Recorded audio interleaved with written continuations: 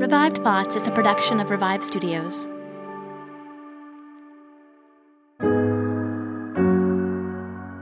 This is Troy and Joel, and you are listening to Revive Thoughts.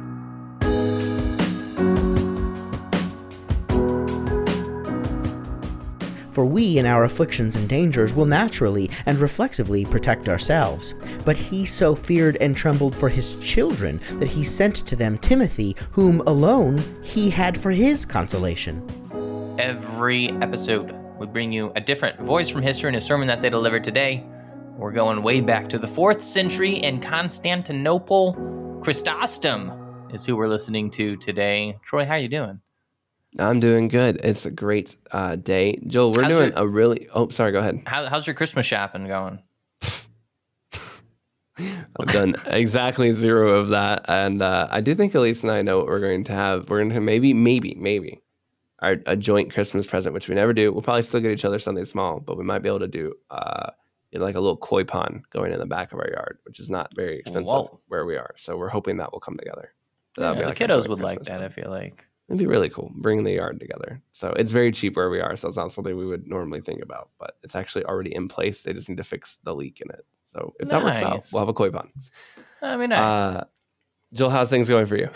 Good, man. I'm on top of Christmas shopping today. I was snatching up just Cyber Monday deals left and right, Black Friday deals. I got like half my shopping done. I'm good to go.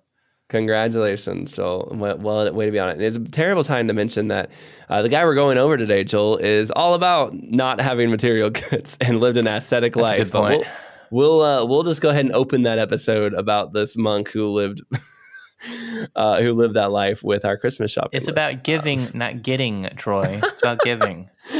Man. By the way, we have this episode coming out on Chrysostom right now, and then right at the beginning of the new year, if everything works out, we will have an episode on another church father. You just mentioned before we started recording, you mentioned Augustine, who was a contemporary of Chrysostom. They very, very contemporary, like they were lived very much at the same time. And we have another guy who's a contemporary of theirs, who's very, very important that nobody ever talks about. I am so incredibly excited about the episode that we're going to have. That's going to be coming up very soon. Oh man, it's going to be great. We got some great episodes coming out, and this one is going to be I can't believe that this sermon even exists and that we have this sermon. So I cannot wait. But we're going to jump into Chrysostom, who's also great, and I also can't wait to talk about. John Chrysostom, born in 347 AD in Antioch, Syria. His name, and if you don't know about Chrysostom, this is the fun party fact to bring up in parties. Chrysostom's not his real name. It means golden mouth, and it was a nickname that he got because he was such an amazing speaker, which is a pretty high praise, pretty cool nickname. Do people call you golden mouth? Hey, golden mouth. That's pretty, if they called us Revive Thoughts, the golden podcasters, right? In an age of podcasters, That would be a pretty cool one. If you guys want to get that started for us, that'd be great.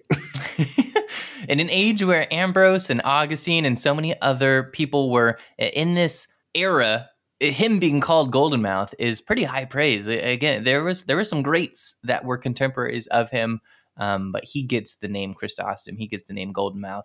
He was born under a high-ranking military father in a military family in Rome at the time. However, at a fairly young age, his father died, and his mother at a young age was considered a highly virtuous woman, and we don't really know what her belief system was like, whether she was a devout Christian. Others say she was an upstanding pagan, but it was clear that she wanted Chrysostom to do well and devoted her life to seeing him succeed. She was a good mother from all accounts. Where Chrysostom ends up getting raised is Antioch. We don't really see it this way today, but I think it's important to remember Antioch was at its time a big, important city.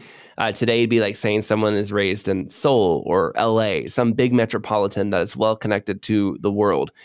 He was tutored by this famous pagan who had been a professor either in Athens and Constantinople. So this guy knew his stuff. He was a pretty big deal, and he took on Chrysostom, and this guy was big on speaking and being able to present well and to have this great rhetoric behind him, which of course probably helped lead to Chrysostom himself being such a great speaker. Now, according to rumor, his pagan tutor really looked up to Chrysostom, and the rumor is, on his deathbed, he said, "This guy, Chrysostom, would have been my successor had the Christians not taken him from us," which is a pretty cool testimony in and of itself. Despite starting a career as a lawyer, Chrysostom felt called to study theology instead. At the time, in this part of the world, that meant becoming an ascetic monk, becoming somebody who basically gave up everything, just wearing humble clothing, not eating food for these crazy amounts of time, fasting, living a hermit lifestyle. This was all what it meant to be a follower of God to them. It wasn't even just like these are the extreme versions. This is what most of them are going through. Another example at this time, by the way, is Basil, who lives in a similar area, another contemporary, and he's doing some of the same stuff that Chrysostom here is doing. Now, Chrysostom, he went through these different trials where you just live on your own, you sit in the desert, you live in these harsh conditions, you refuse food. He did all this for about 6 years. Yeah, being out in the desert didn't help Chrysostom. He was a city guy. He wanted the luxuries, the amenities of being in a city, and that harsh life out in the desert was not terribly good for him. His body, ended up giving way, and he had to return primarily for health reasons. It would seem like, especially the fasting would actually give him stomach ailments that he carried with him the rest of his life. When he returned to Antioch, there he was quickly made a priest and was soon preaching in the churches there in Antioch. And people loved his sermons. They passed him around to other cities. They'd talk about him. They were humorous and intelligent, and he attacked the rich and the poor alike, which was something that was very uncommon in that era. And he called everyone to follow God. In his third year of doing this, there was a giant riot that erupted in the city. And, people point fingers at what was the cause. Some blame this worship of statues that was going on. Others blame tax that was levied.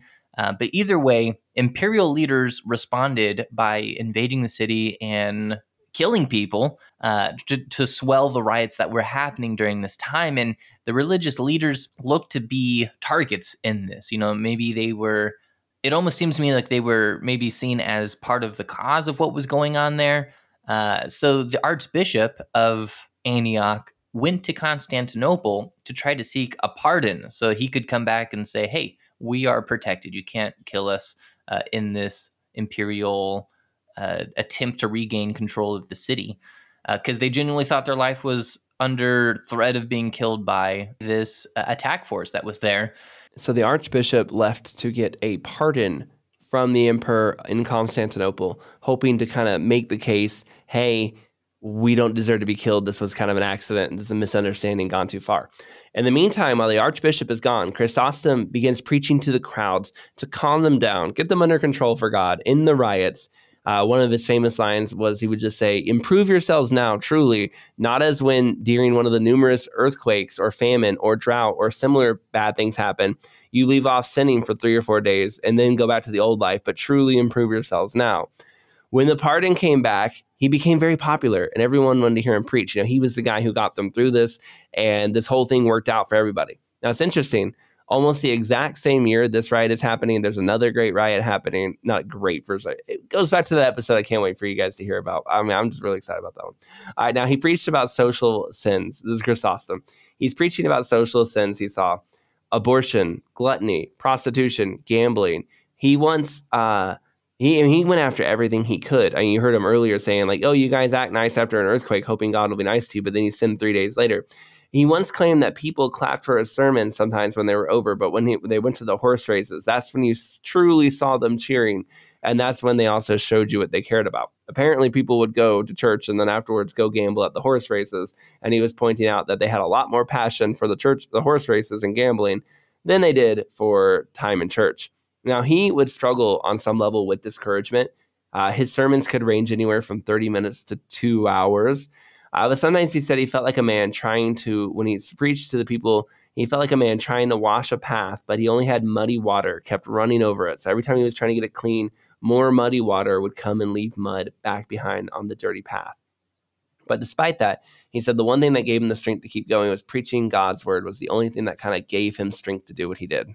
Yeah, and this worked well. He was happy. Life was good for a good period of time until the year 398, and that's when everything changed. He was so well respected and so well loved and so good at what he did that Against his will, under imperial plot, he was forcibly taken by soldiers away from Antioch to Constantinople, where he was made the new archbishop. They wanted him to be the archbishop of Constantinople, and basically didn't give him a choice, and it said, you're going to come here and you're going to be our archbishop. And again, this was done against his will. He didn't want to do this. He was forced to do it, but he assumed that God had some reason for why the government had done that.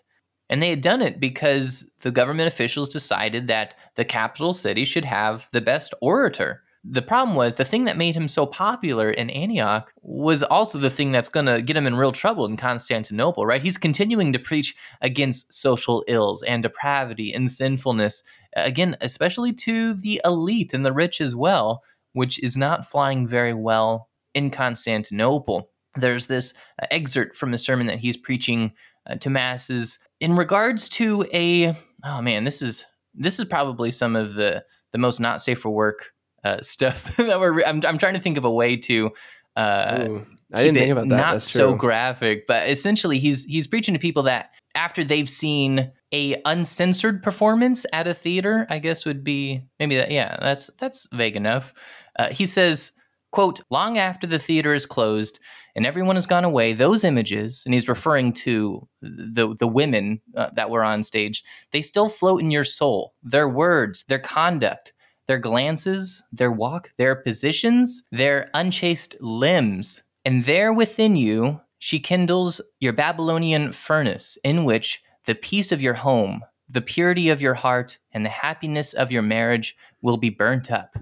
Which is a very poetic way of saying, yeah, this affects everything in your life. And the public, as you can imagine, did not like his accusations, his ridicule of their lifestyles and the way that they chose to entertain themselves. And they rejected it. And within 5 years, they had him disposed under false charges and exiled.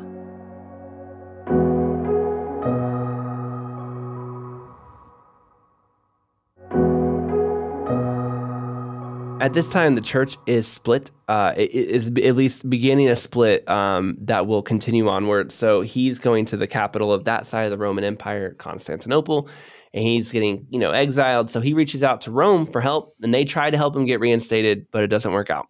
Still, though, he finds that being in exile isn't that bad. It was very hard to get there, a summer's journey. They didn't take good care of him. He got very sick along the way, but he was able to spend more time writing letters and correspondence with people that he had influence over in Antioch and Constantinople, and he was able to be a big support for their ministry. Kind of reminds you of Paul in Rome, right? I'm in chains, but I'm able to write all these letters and still be very much involved in what's going on. He was too involved with what was going on, and the church wasn't happy with how involved he was still. So they were like, well, let's make it harder for him to be involved. We're going to move him and exile him even further out. They take him to basically the edge of the Roman Empire, way out, way to the edge of the Black Sea. However, he was an exhausted older man at this point. He's struggling with sickness. His health had never been good since the severe fast he did when he was younger, and he died on the journey to where they were taking him out to. 31 years later, Chrysostom's enemies had pretty much died off, but those who faithfully remembered him brought back his bones, had him buried in a special honorable place. He had not convinced the powerful to follow God, but those younger ones who remembered his sermons and remembered the things he said and remembered how much of it turned out to be true, they were the ones and the generations that acknowledged his amazing achievements and his speaking and made him famous throughout the world.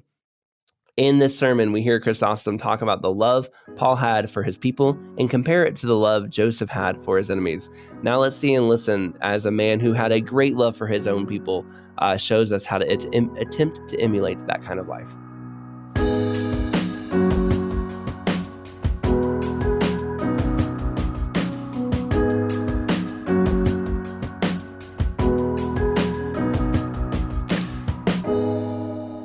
For this cause I also, when I could no longer wait, sent that I might know your faith, lest by any means the tempter had tempted you, and our labor should be in vain.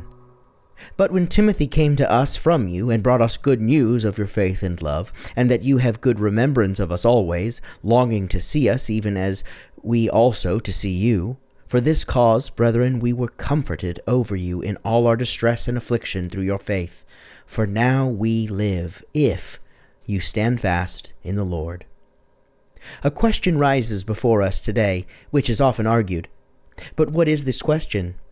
For this cause, he says, when I could no longer wait, I sent Timothy that I might know your faith. What do you say? He who knew so many things, who heard unutterable words, who ascended even to the third heaven, doesn't he know what's happening in Thessalonica? Even if he's in Athens. And yet the distance is not far, nor has he been long separated from them. For he says, being separated from you for a short season. He does not know the affairs of the Thessalonians, but is compelled to send Timothy to know of their faith, lest, he says, the tempter had tempted you, and our labor should be in vain. Did the saints know all things? It would seem from Scripture we can see that they didn't. And this one might learn from many instances, both of the early ones and of those who came after them. As Elisha did not know concerning the woman, 2 Kings 4:27, as Elijah said to God, I only am left, and they seek my life. And he heard from God, I have left me 7,000 men. Samuel again, when he was sent to anoint David, the Lord said to him, do not look on his appearance, nor on the height of his stature, because I have rejected him. For God sees not as man sees. For man looks on the outward appearance, but God looks on the heart. 1 Samuel 16:7. And this comes to pass through great care on God's part. Why? For the sake both of the saints themselves and of those who believe in them. For just as he permits that there should be persecutions, so he permits that they should also be ignorant of many things. This is so that they may be kept humble. On this account also Paul said, there was given to me a thorn in the flesh, a messenger of Satan, to hinder me that I should not become overly exalted. 2 Corinthians 12:7. And again, lest other people should be swept away in great imaginations concerning them. For if the heathen thought that they were gods from their miracles, how much more if they had continued always knowing all things? And again, hear Peter, when he healed the lame man, saying, why are you looking at us, as if by our own power or godliness we had made him walk? Acts 3:12. But for another reason, too, these things were allowed. For that no one might be able to say it was a being other than men that they performed those excellent actions. For this reason he is ignorant of what is happening in Thessalonica. For this reason also, after having made it his purpose, he frequently does not come to the places he intends to go, that they might perceive there were many things he did not know. Great advantage then came of this. For if there were some yet saying, this man has the power of God, which is called great, Acts 8:10. Without these instances, we could be tempted to think that these were no longer humans. But here, however, there seems to be a condemnation of them. But quite the opposite. It even shows their admirable conduct. How? Well, think about it. For if you first say that we are appointed, and let no man be moved, why do you need to send Timothy, fearing that something might happen which you would not wish? This indeed he does from his great love. For those who love suspect and worry about even those things which are safe, from the place of their love. But this is caused by their great anxiety. For I said that we are appointed, but the excess of the temptations alarmed me. He has not said, I sent him to condemn you, but when I could no longer wait, which is an expression of his love. What does he mean, lest by any means the tempter had tempted you? Do you see that to be shaken in afflictions comes from the devil, and from his seduction? For when he cannot shake us personally, he takes another way, and shakes the weaker sort to get to us, just as he did in the case of Job, having stirred up his wife. Speak some word against the Lord, she says, and die. See how he tempted her. Paul did not regard afflictions nor plots against him. For what I can tell, I think that he then remained there, as Luke says in Acts, that he stayed in Greece 3 months when the Jews had already laid a plot against him. But his concerns were not for his own dangers, but for his disciples. Do you see how he surpassed even natural parents? For we in our afflictions and dangers will naturally and reflexively protect ourselves. But he so feared and trembled for his children that he sent to them Timothy, whom alone he had for his consolation. his companion and fellow laborer, and him too in the very midst of dangers. That our labor, he says, should be in vain. Why would he say that? For even if they were no longer following God, it was not through your fault, nor through your negligence. But nevertheless, if this were the case here, I think, from my great love of the brethren, that my labor had been rendered vain.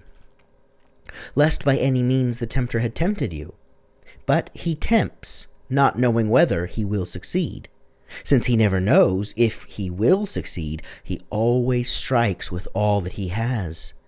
We know that we can overcome him when trusting in God, but we should always be watchful for him. We know that he does attack us, even if he does not know the outcome, and this was shown in the case of Job. For that evil demon said to God, "Have you not made a hedge about his things within and his things without? Take away his goods, and surely he will curse you to your face." Job 1:10-11. He makes trials for us if he sees anything weak. He makes an attack against you, but if you are strong, he desists. Let us all hear how Paul labored. He does not say works, but labor. He does not say they were lost, but our labor is lost. But it did not happen, and they were in awe. These things indeed we expected, he says, but the opposite happened. For not only did we receive from you no addition to our affliction, but even comfort. But when Timothy came to us and brought us good news of your faith and love, brought us good news, he says. Do you see the excessive joy of Paul? He did not just say the news, but brought us good news. So greatly did he think of their steadfastness and love. For it was necessary that the one remaining firm, that the other also must be steadfast through trial too. And he rejoiced in their love, because it was a sign of their faith. And that you have, he says, good remembrance of us always, longing to see us, even as we long also to see you. That is with praises. Not when we were present, nor when we were working miracles, but even now when we are far off and are scourged and are suffering numberless evils, you have good memories of us. Hear how the disciples are admired, who have good memories of their teachers, how they are called blessed. Let us imitate disciples like these, longing to see us, he says, as we also long to see you. And this too cheered them. For him who loves, to perceive that the beloved person knows that he is beloved is a great comfort and consolation. For this cause, brothers, we were comforted over you in all our distress and affliction through your faith. For now we live if you stand fast in the Lord. What is comparable to Paul, who thought the salvation of his neighbors was the same as his own? If you can say you have loved others to this same level, speak up now. I'll take it further. Who has even thought of loving others to that level? He did not require them to be thankful to him for the trials which he suffered for them, but he was thankful to them that they were not shaken on account of his own trials. As if he was saying that to you rather than to us was an injury done by these trials. You were more tempted than we were. You, who suffered nothing, rather than we who suffered. Because, he says, Timothy brought us this good news. Now we feel nothing of our sorrows, but are comforted in all our afflictions, not in this affliction only, for nothing else can touch a good teacher as long as the affairs of his disciples are on his mind. Through you, he says, we were comforted. You confirmed it to us. And yet the reverse was the case, for that when suffering they did not yield, but stood as men, this was sufficient confirmation of the faith to the disciples. But he reverses the whole matter and turns the praise over to them. You have anointed us, he says. You have caused us to breathe fresh air again. You have not suffered us to feel our trials any more. For he says, now we live. This is how teachers are to be affected when they work with their disciples. Then, further softening the expression, see what he says, verse 9-10.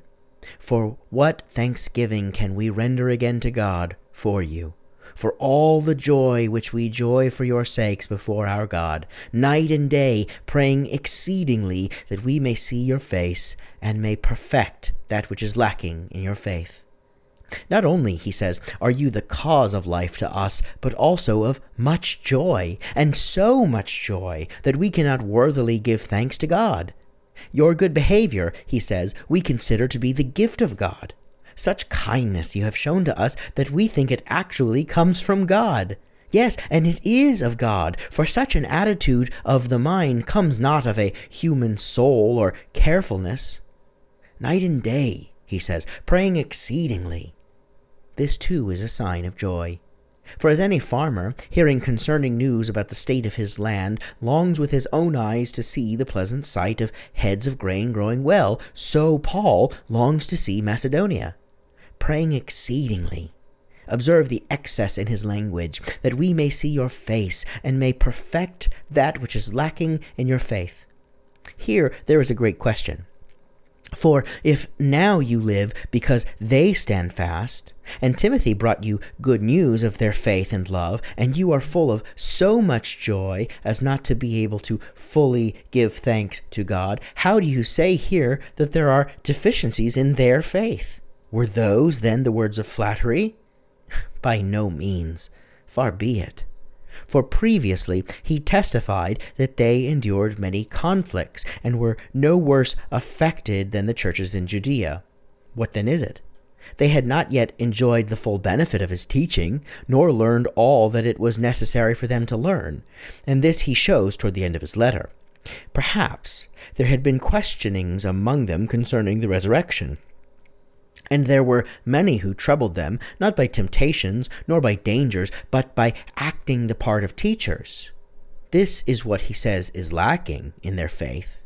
And for this reason he has so explained himself, and has not said that you should be confirmed, where indeed he feared concerning the faith itself. I have sent, he says, Timothy to confirm you, but here to perfect that which is lacking, which is rather a matter of teaching than of confirming.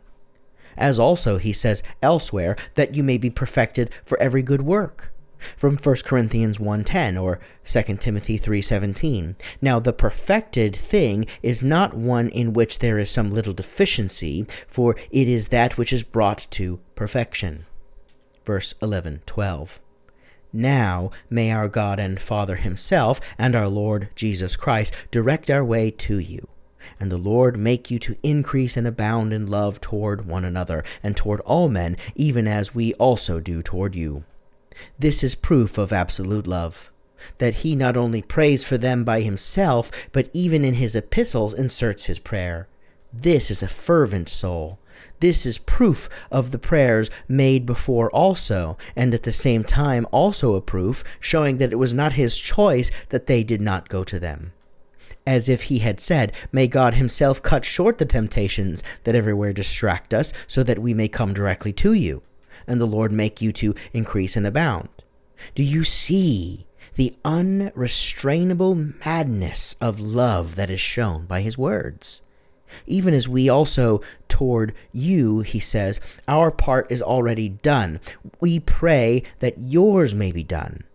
Do you see how he wishes love to be extended, not only toward one another, but everywhere?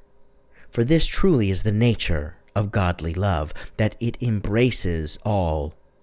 If you love one, but do not love this other one, it is human love. But such is not our love. Verse 13, to the end he may establish your hearts unblameable in holiness before our God and Father at the coming of our Lord Jesus Christ with all his saints. He shows that love produces advantage to those who do the loving, not to those who are loved. I wish, he says, that this love may abound, that there may be no blemish. He does not say to establish you, but your hearts. For out of the heart come evil thoughts. Matthew 15:19. For it is possible, without doing anything, to be a bad man. As, for example, to have envy, unbelief, deceit, to rejoice at evils, not to be loving, to hold perverted doctrines, all these things are of the heart. And to be pure of these things is holiness. For chastity is properly called holiness, since fornication and adultery is also uncleanness. But universally all sin is uncleanness, and every virtue is purity. For blessed, it is said, are the pure in heart. Matthew 5:8. By the pure, he means those who are in every way pure. For other things also know how to pollute the soul, and no less than lust. For that wickedness defiles the soul. Hear the prophet saying, O Jerusalem, wash your heart from wickedness. Jeremiah 4:14.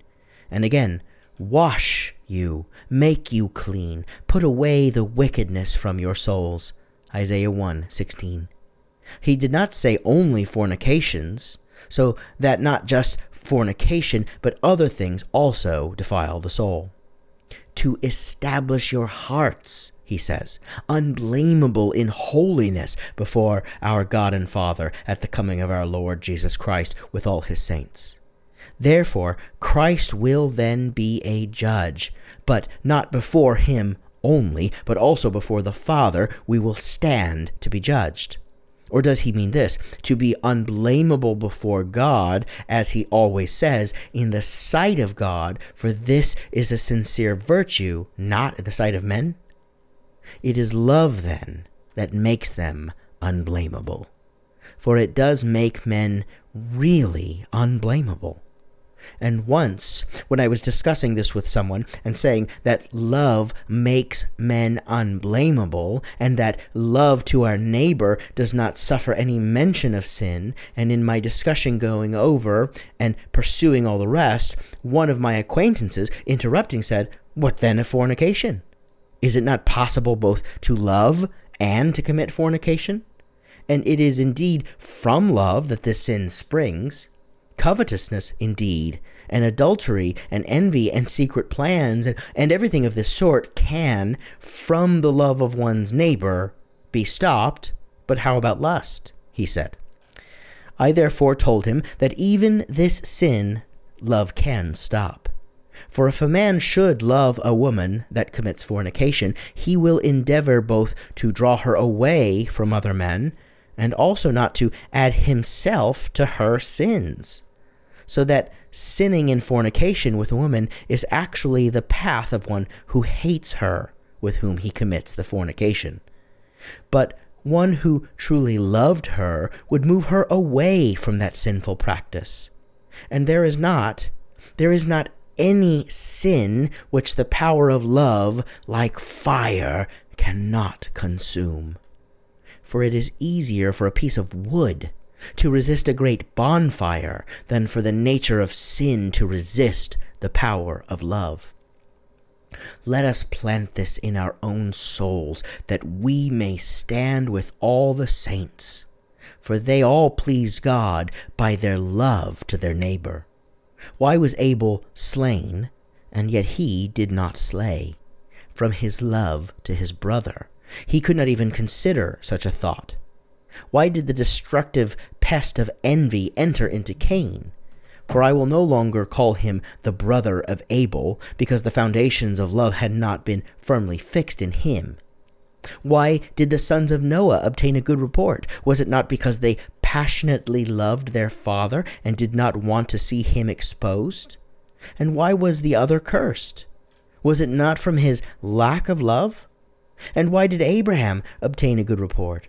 Was it not from love in doing what he did concerning his nephew? For he prayed and interceded even for the Sodomites. For strongly were the saints affected with love and with sympathy for others. Paul, he that was bold in the face of fire, hard as steel, firm and unshaken, on every side attacked, focused on the fear of God, and inflexible. For who, said he, will separate us from the love of Christ? Will tribulation, or anguish, or persecution, or famine, or nakedness, or peril, or sword? Romans 8:35. He that was bold in the face of all these things, and of earth and sea, he that laughed to scorn the gates of death, whom nothing ever withstood, he, when he saw the tears of some whom he loved, was so broken and crushed, the man made of steel, that he did not even conceal his feelings, but said straightway, What are you doing? Weeping and breaking my heart? Acts 21:13. What do you say? Tell me. Had a tear the power to crush that soul of steel? Yes, he says, for I hold out against all things except love. This prevails over me and subdues me. This is the mind of God. A shipwrecked man lost in ocean water, but it did not crush him, but a few tears crushed him. What are you doing? Weeping and crushing my heart. For great is the force of love. Do you not see him again weeping? Why do you weep? Tell me. By the space of 3 years, he says, I ceased not to admonish everyone night and day with tears. Acts 20:31. From his great love he feared that some deceit should be introduced among them. And again, out of much affliction and anguish of heart, I wrote to you with many tears. 2 Corinthians 2:4. And what about Joseph?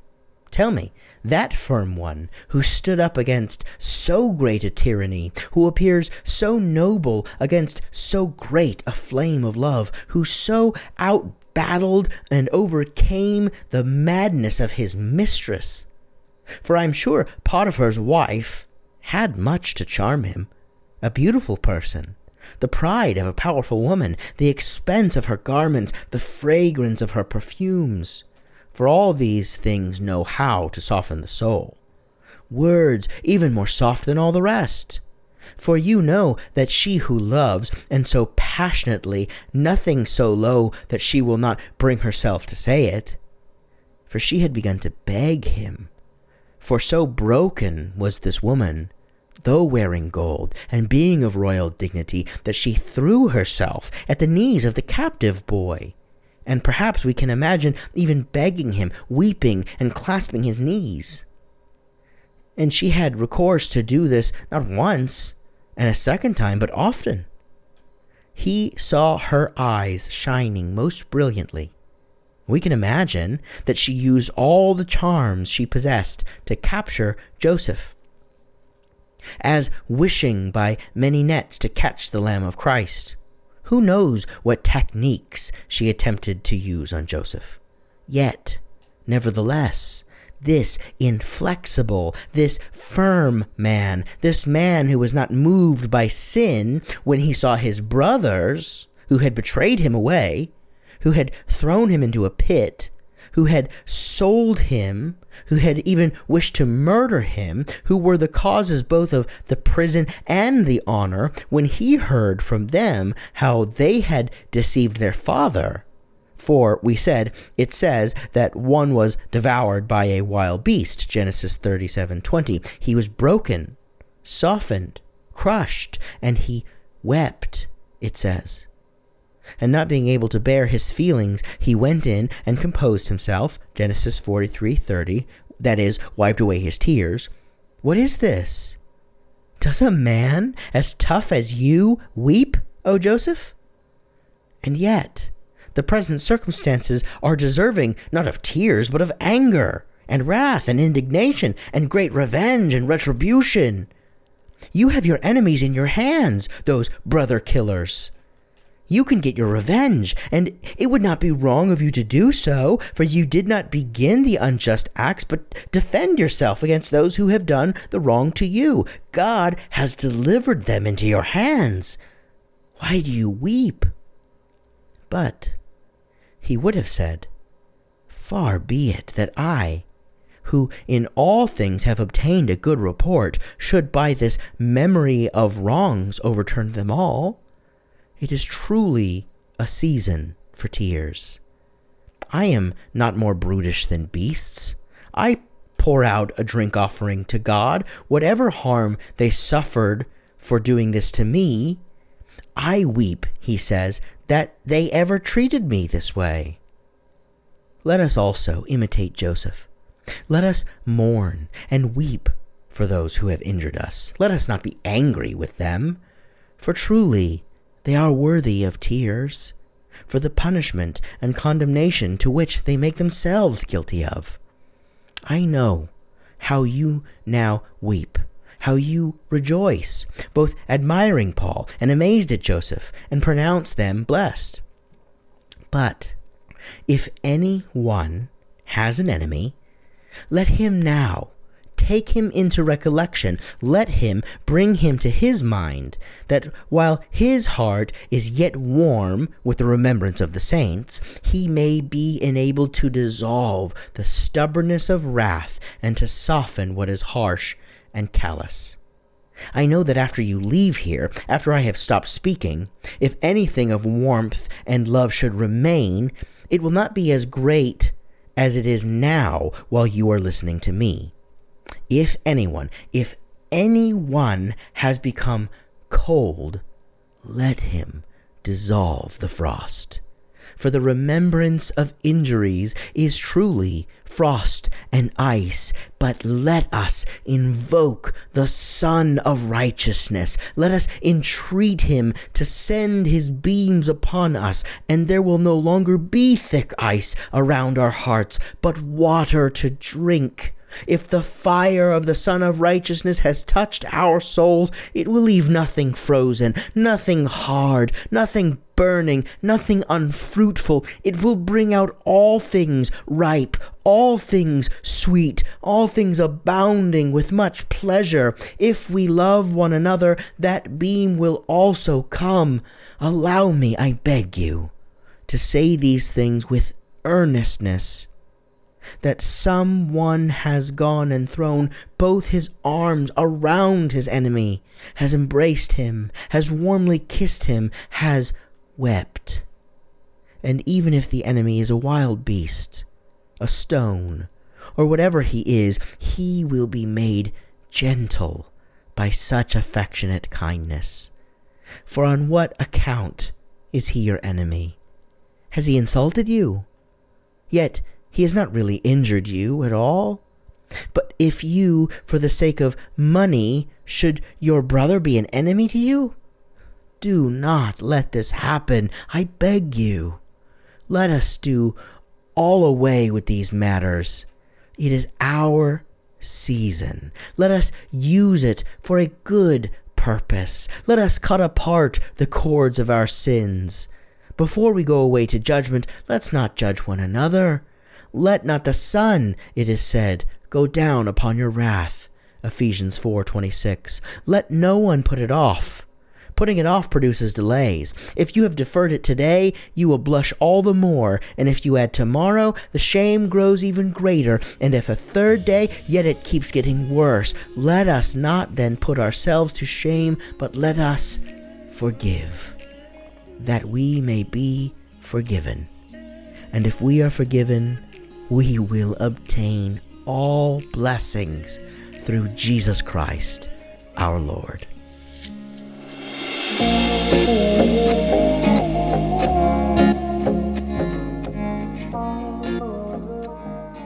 I like the way that Chrysostom pulls together this imagery of Joseph and Paul's love and pointing out that Joseph gets to a place where he is reconciled with his brothers, with his enemies, and just it's something about Paul's love. I think that we so often think of Paul, the man of doctrine, and Paul, the man of theology, and Paul, the man of learning, and all these things. Of course, these are all true.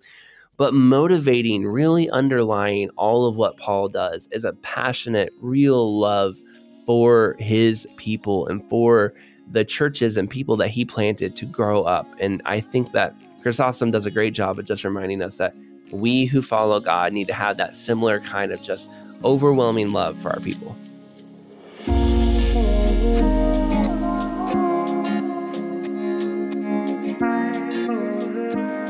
Thank you for listening to today's episode of Revived Thoughts. Today's sermon was narrated by Jake Korn. Jake Korn serves as an Army chaplain with his wife, Jennifer, and his kids, Lydia and Ezra. He's a former executive pastor at Switzerland Community Church in Jacksonville, Florida, and has his MDiv from Gordon Conwell Theological Seminary. Joel, when we are recording this, I am planning for this to be the last sermon that people will be able to listen to. I don't always know if these things work out, but this should be the last sermon that you hear from Revived Thoughts for this year of 2022. And if I can just make a request, my request is that you be praying for us here at Revive Studios. Pray for what Joel and I are trying to do here with Revived Thoughts, getting these episodes out to people, and that we will be successful in continuing to bring many new sermons to people throughout this year, and that the Lord would continue bringing people to us that need to hear these episodes. We have had a really good year in 2022. It's been an incredible blessing to be doing what we're doing. Just tons of feedback from people. We've seen tremendous good growth and just a lot of things setting us up. I'm very excited for where things are headed in 2023. And Elisa's show, Mars and Missionaries, too, be praying for her. They've had a great year as well. But that's kind of how I want to wrap this episode. If you guys can be praying and thinking about where we need to go next, that would be really appreciated. This is Troy and Joel, and this is Revive Thoughts.